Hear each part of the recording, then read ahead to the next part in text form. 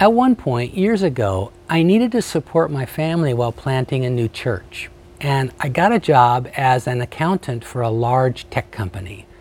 It was during one of the information economy's boom cycles, and the pace was crazy. There was so much work to do, it became difficult to keep track of it all, including remembering to pick up documents I'd send to the printer down the hall. As soon as I'd hit the print button on my computer, something else would need my attention and I'd forget to retrieve the copy.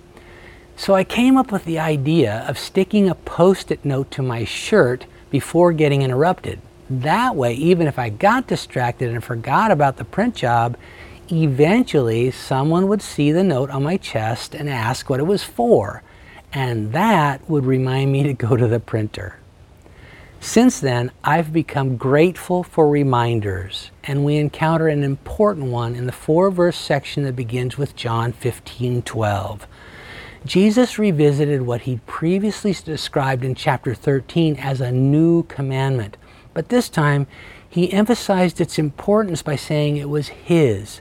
It belonged to and flowed from his own sacrificial love and would be the new standard for how his followers would bear his image in this world. And he chose to remind them of this amid his invitation to abide in him as branches rooted in a vine, because their ability to fulfill it would be completely dependent on having a deep connectedness to him. He told them there's no greater way of expressing this kind of love than to lay down one's life. And although he was certainly prefiguring what he was about to do on the cross, I don't think he meant them to understand dying in someone's place as the only way to demonstrate it. The Greek word used to describe this laying down is not specifically about dying. At its core, it describes something's placement or how it's positioned. I believe Jesus was saying that those who follow him will express his love by how they posture their lives in relation to others. Instead of pursuing a position above them, they will devote themselves, as he did, to coming under them. Along with this, he clarified to whom they were to offer this love. He did this by his use of the word translated into English as friends. It can be used as a noun to identify a group of people who one is close to, but it's primarily an adjective that describes the way someone is valued and treated.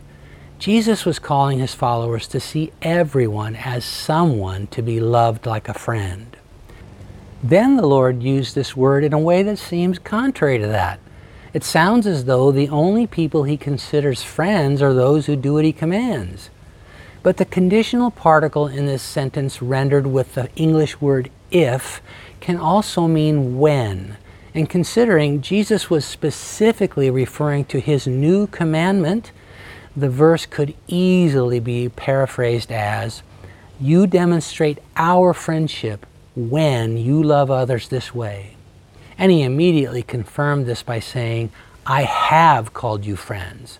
Not, "I will call you friends if you keep my commands." Jesus also drew a stark contrast between servants and friends. He was emphatic that he did not think of his disciples as servants, and this was essential to their ability to live out his commandment.